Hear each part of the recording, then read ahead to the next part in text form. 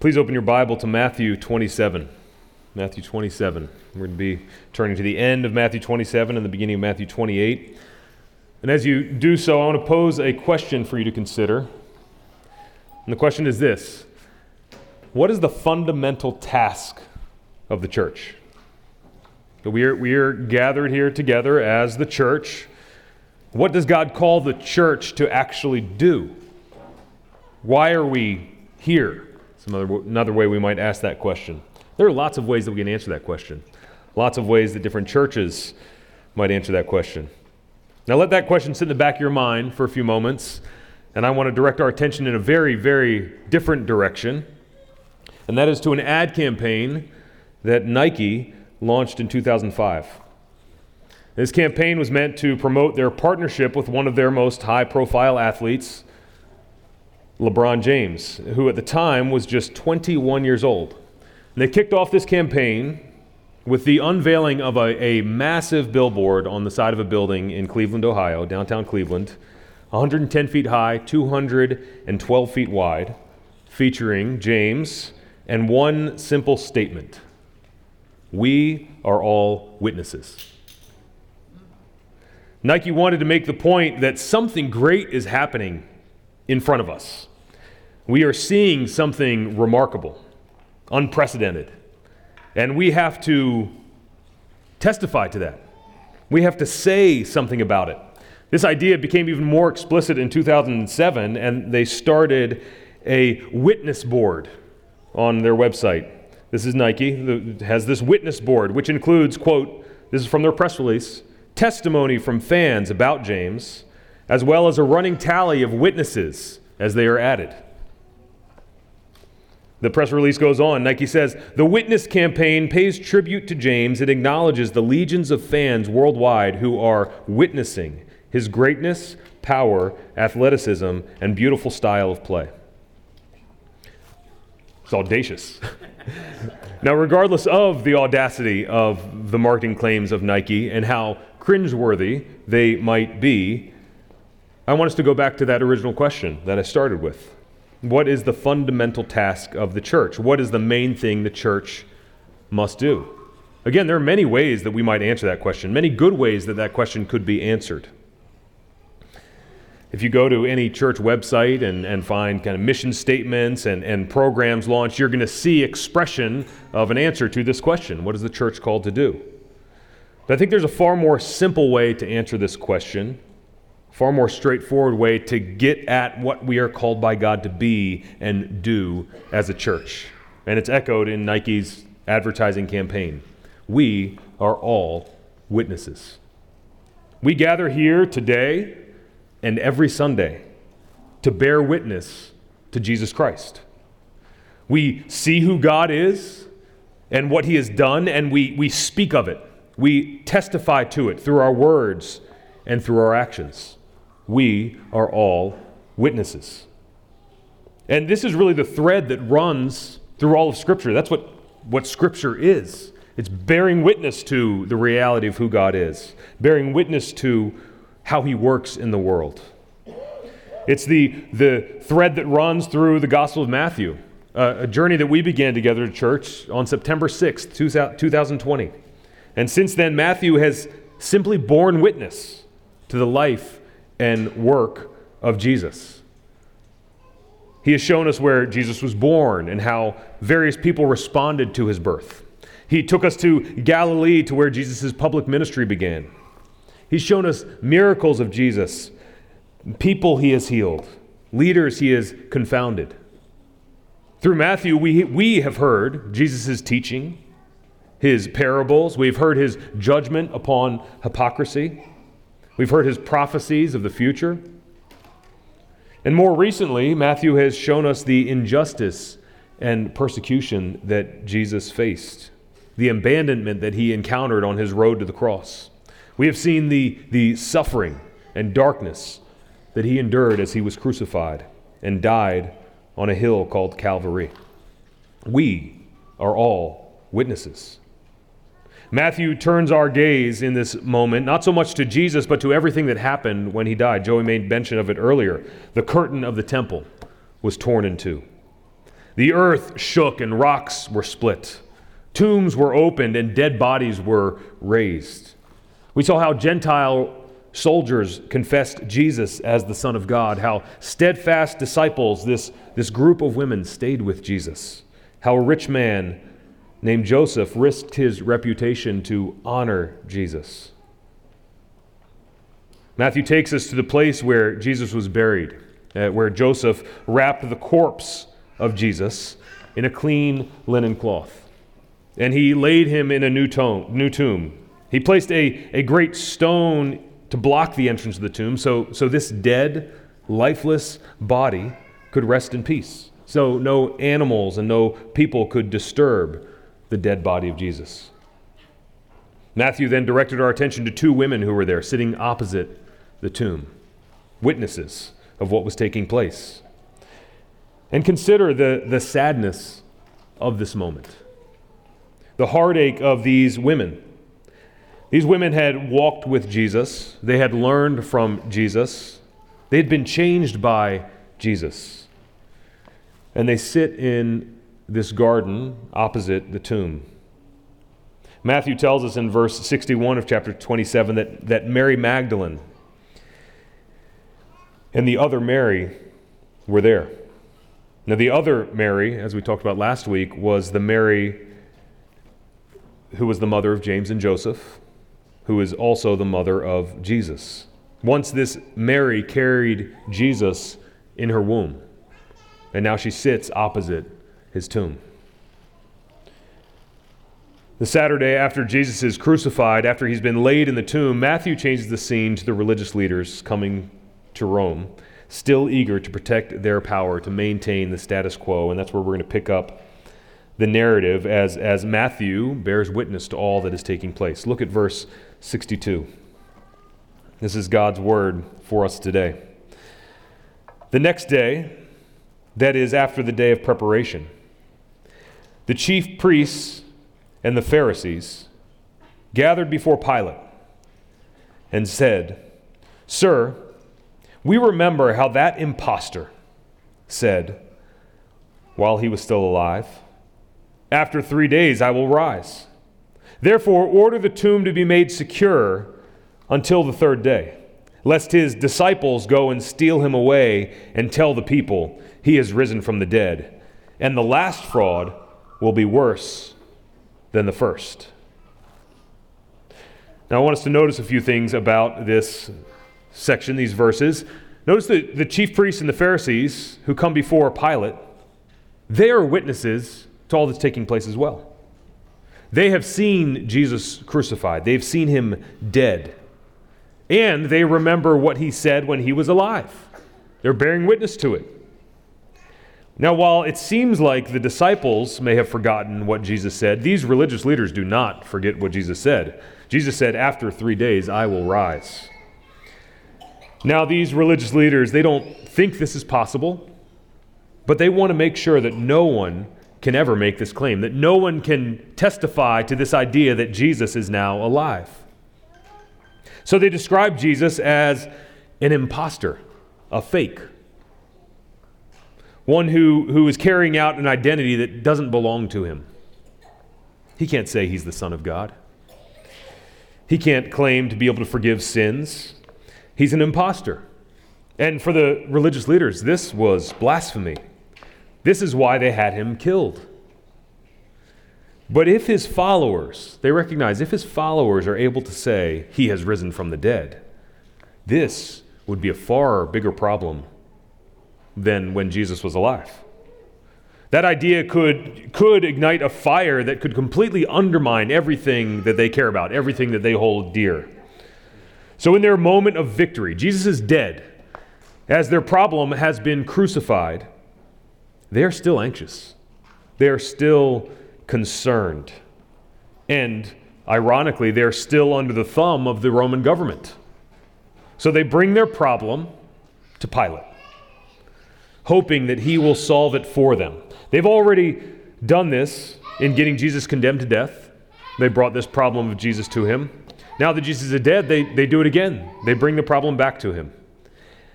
But we see something about Pilate here. Pilate hasn't changed. Pilate is still concerned with protecting his reputation and power, not getting his hands dirty where they don't need to be. He really wants nothing to do with it, and he remains critical of the religious leaders. Look at verse 65. Pilate said to them, "You have a guard of soldiers. Go, make it as secure as you can." Pilate here, he comes across as cynical. He tells them, really? If you're still scared of what a dead man and his followers might do, take the soldiers that guard the temple, the ones that you have jurisdiction over. Have them go keep an eye on that grave. This is your problem. Deal with it. So verse 66 tells us that they went and made the tomb secure by sealing the stone and setting a guard. The religious leaders, they had been witnesses to Jesus in his life. They had heard his words and they saw his deeds, but they could not make sense of who he was. They were blind to the reality of what was in front of them. And so they put every effort into ensuring that the witness of Jesus stops right here in this moment. He is dead, and he will stay dead regardless of what anyone else says. They have set themselves against Jesus Christ once again. They've taken counsel together against the Lord. They've sought to cast him away into the depths of the grave.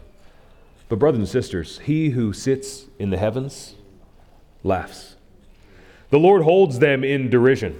Their scheming, their plotting, their vengeance is no match for the irrepressible and undefeated power of God as dawn breaks on Sunday morning. Look with me at Matthew 28, verse 1. Now after the Sabbath, toward the dawn of the first day of the week, Mary Magdalene and the other Mary went to see the tomb. We last saw these Marys sitting opposite the tomb the Friday night that Jesus died. Now after the Sabbath, they've come back to this tomb. And Matthew's language here is unusual. Our English language it attempts to simplify it, and it takes away from part of Matthew's point. When he writes this verse, now after the Sabbath, toward the dawn of the first day of the week, what he actually writes is this: after the Sabbath, toward the dawn of the first of the Sabbaths. It's a very strange phrase. But Matthew wants to highlight something. As the sun rises on this day, it's not just rising on a new day. It's rising on a new age, a new time, the first of the Sabbaths. This dawn is a new beginning. It's the first day of a new creation, the first fruits of what's to come. And these two Marys are there. They're not there because they know what's taking place on that day. They are there to bear witness to the final resting place of Jesus. And that's what Matthew tells us. They came to see the tomb, to witness it. But when they arrived, something remarkable happened. And before we read what happens, it's very interesting to note that Matthew says nothing about what Jesus did in this moment. He just reports what happens after that. Look at verse 2. And behold, there was a great earthquake, for an angel of the Lord descended from heaven and came and rolled back the stone and sat on it. His appearance was like lightning, and his clothing white as snow. And for fear of him, the guards trembled and became like dead men. The two Marys weren't the only people in the garden. The guards were there, as they had been instructed to be. They were there. They were witnesses to this earthquake. They saw the terrifying sight of this angel with an appearance like lightning. I don't even know how to begin to describe that. The brave soldiers that they are, they become like dead men. They faint in fear. But I want you to notice something here that I think is easy for us to miss. The earth shakes, but it doesn't shake to wake Jesus from death. It shakes because the angel of the Lord descends. The stone is rolled away, but the stone doesn't roll away so that Jesus can then come out of the tomb. The stone is rolled away so that the first witnesses can come into the tomb. The two Marys, they're not necessarily braver than the soldiers. They are petrified as well. How can they possibly make sense of this terrifying scene? What has happened to the body of Jesus? And it was difficult for their imagines to allow for a bodily resurrection of Jesus. So what could possibly be going on? What explanation for this is there? But then the angel speaks to them. It speaks to them words of comfort. Verse 5, but the angel said to the women, do not be afraid. Do not be afraid. It's a command that comes up 70 times in the New Testament. Do not be afraid. For I know that you seek Jesus who was crucified. He is not here, for he has risen, as he said. The angel testifies to what had happened to Jesus. Yes, he was crucified. Yes, he died. But he is no longer here. He has done just as he said. One hymn says it this way, 1874, by Robert Lowry. Lo, in the grave he lay, waiting for the coming day. Vainly they watched his bed. Vainly they sealed the dead. But death cannot keep its prey. He tore the bars away. Up from the grave he arose with a mighty triumph over his foes. He arose a victor from the dark domain.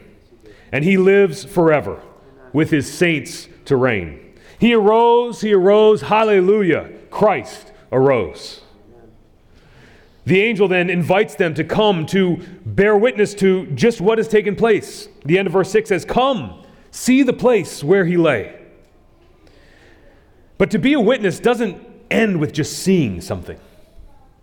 You have to say something as well. So the angel gives them specific instructions. And before we look at those instructions, think back with me to the beginning of Matthew. That's the last time angels have appeared. At the beginning, when the light of life dawns in the coming of this baby, Jesus Christ. And the angel comes to tell about it. And here again, the angel comes to testify to who our God is and what he's done. So he gives them specific instructions. Come see the place where he lay, verse 7. Then go quickly and tell his disciples that he is risen from the dead. And behold, he is going before you to Galilee. There you will see him. See, I have told you. Verse 8, so they departed quickly from the tomb with fear and great joy and ran to tell his disciples. They departed quickly from the tomb with fear and great joy and ran to tell his disciples. What a combination of words. With fear and great joy. But it's not just this angel that comes to them. Jesus himself comes to them, appears to them, speaks to them, comforts them in the midst of their fear and great joy. Look at verse 9. And behold, Jesus met them and said, greetings.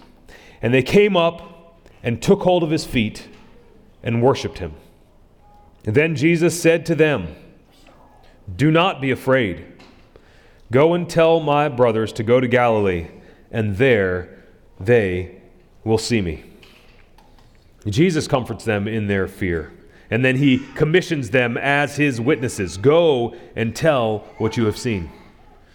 When the women hear Jesus' greetings, they come and take hold of his feet and worship him. They bow down before him.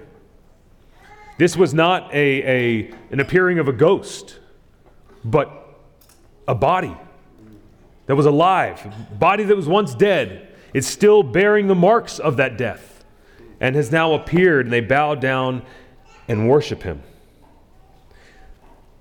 Here we see an empty tomb in this appearance of this body.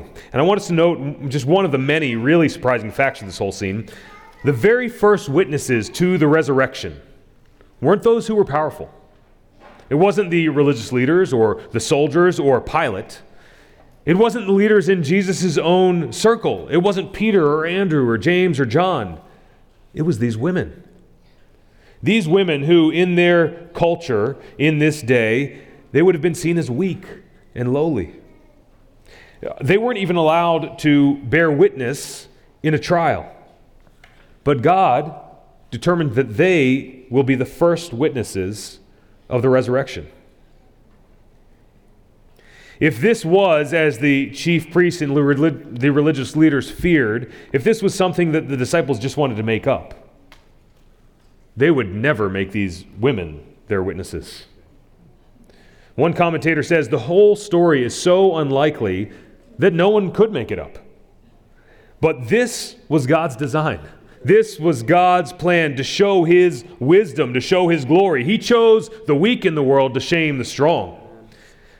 For blessed are the poor in spirit, for theirs is the kingdom of heaven.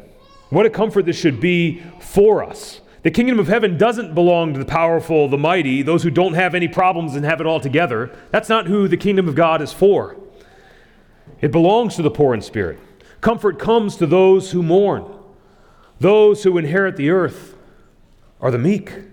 And the first witnesses to the resurrection are improbably these women. But again, these women aren't the only ones present in the garden. After they depart, the guards wake up from their fainting spell, and some of them run back to the temple. Verse 11 says this, while they were going, the women were going, behold, some of the guard went into the city and told the chief priests all that had taken place. These men are witnesses. They're attesting to what they've seen. They felt the earth shake. They saw the angel descend. So they must tell about what they've seen. And instead of going throughout the city, they go and only tell the chief priests. And with these men, there is no end to their scheming and corruption. Look at what happens in verse 12. When they had assembled with the elders and taken counsel, they gave a sufficient sum of money to the soldiers. The religious leaders, they're not interested in the truth. They're only interested in maintaining their reputation and their power. So they take counsel together. And they pay the guards enough to make them liars. Verse 13. And they said, the chief priests and elders, tell people, his disciples came by night and stole him away while we were asleep. Now, if they were really sleeping, how would they know that the disciples came and stole him away? Verse 14, and if this comes to the governor's ears, we will satisfy him, which means we'll do whatever it takes, pay him whatever we need to pay him, and keep you out of trouble.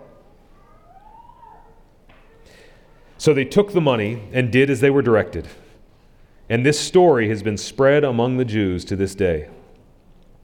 Now, I want us to notice that the lie that the chief priests and elders want the guards to proclaim, his disciples came by night and stole him away, I want to point out that should sound familiar to us. It should sound familiar to us because we just read it a few moments ago at the end of chapter 27. In that scene, the same group, these chief priests and elders, they come to Pilate asking for the tomb to be made secure in order to keep his disciples from going and stealing him away and telling people that he has risen from the dead. They even told Pilate this lie would be worse than having Jesus himself around.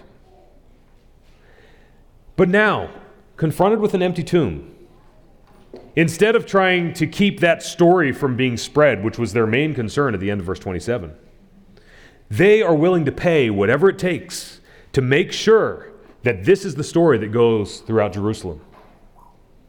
And the story that they're telling is the story of an empty tomb. They want these guards to spread the word. Make sure that people know that the dead body of Jesus that was placed in that tomb, that was sealed, that it's not there any longer. The tomb is empty. That's the testimony of Jesus' enemies. The tomb's empty. Their stated intent was to stand against deception. But here they are doing all that is in their power to spread the greatest of lies, which contains a half-truth. Even though they are witnesses to this empty tomb, These religious leaders choose to walk in darkness and deception rather than entering into the light and life of Jesus Christ. Given the signs of the resurrection, they exchange them for a different explanation, a false report, a hopeless message that cannot save anyone. They say, yes, the tomb is empty, but no, Jesus is not alive. The day that they had been waiting for had come. The peace that they longed for has finally dawned. But they were too self-interested to accept it. Rather than bearing witness to the resurrection, they choose to bear witness to this partial truth that adds up to a devastating and damning lie. And I think it's helpful for us to note that at this very moment that Jesus rises from the grave, that we see the first fruits of eternal life. False gospels arise. False messages come forth. Messages that contain some truth but are meant to distort and deny the reality of our helpless state apart from Jesus Christ and how our only hope is in Him. But while this is tragic, there is good news for us today. Because you see, on this, the first of Sabbaths, it was indeed the dawning of a new beginning. The grave had no power over Jesus. And indeed, Christ is risen. He is risen indeed. And it's not that Christ was risen. He is risen. It's a present reality. He ever lives above for me to intercede. Because after this resurrection comes an ascension and an exaltation, and He is seated at the Father's right hand in glory. Brothers and sisters, what happened on one particular day, 2,000 years ago, has shaped the course of all of history. It happened then. Jesus rose from the dead, and we are still talking about it today. We are all witnesses. One day, LeBron James will die. And if the Lord tarries, James and his accomplishments will be largely forgotten. Already, Nike's witness board that I mentioned earlier doesn't even exist. They're no longer keeping any tally of testimony to LeBron's greatness. But more poignantly and more relevant to us, one day you will die. One day you will be forgotten. But our hope as God's people is this: Christ lives. Christ is risen. Not that He did rise, He is risen, exalted and reigning over all things. And this reality changes everything for those who hope in Him. In the resurrection, we see that Jesus is all that He says He is. This day, this resurrection day, stands as the promise and security, the guarantee that all that Christ accomplished is really true. He has been vindicated. Through Christ, we really are partakers of grace, recipients of forgiveness. Brought into relationship with God Himself, though we once were far off, we have been brought near by the blood of Jesus Christ. Paul tells us in 1 Corinthians 15 that if Jesus' body is found in a grave, His bones are found in a grave somewhere in the Middle East, then Christians are the most to be pitied. We've been living a lie, bought into a lie, but His bones are not in a grave in the Middle East. Christ is risen. We live as witnesses by living and walking in the joy of this reality. Death has been swallowed up in victory.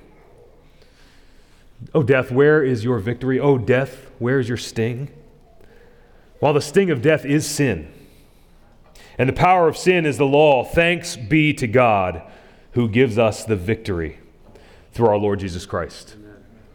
And so the implication for us is this: we must be steadfast, immovable, always abounding in the work of the Lord, knowing that in the Lord our labor is not in vain.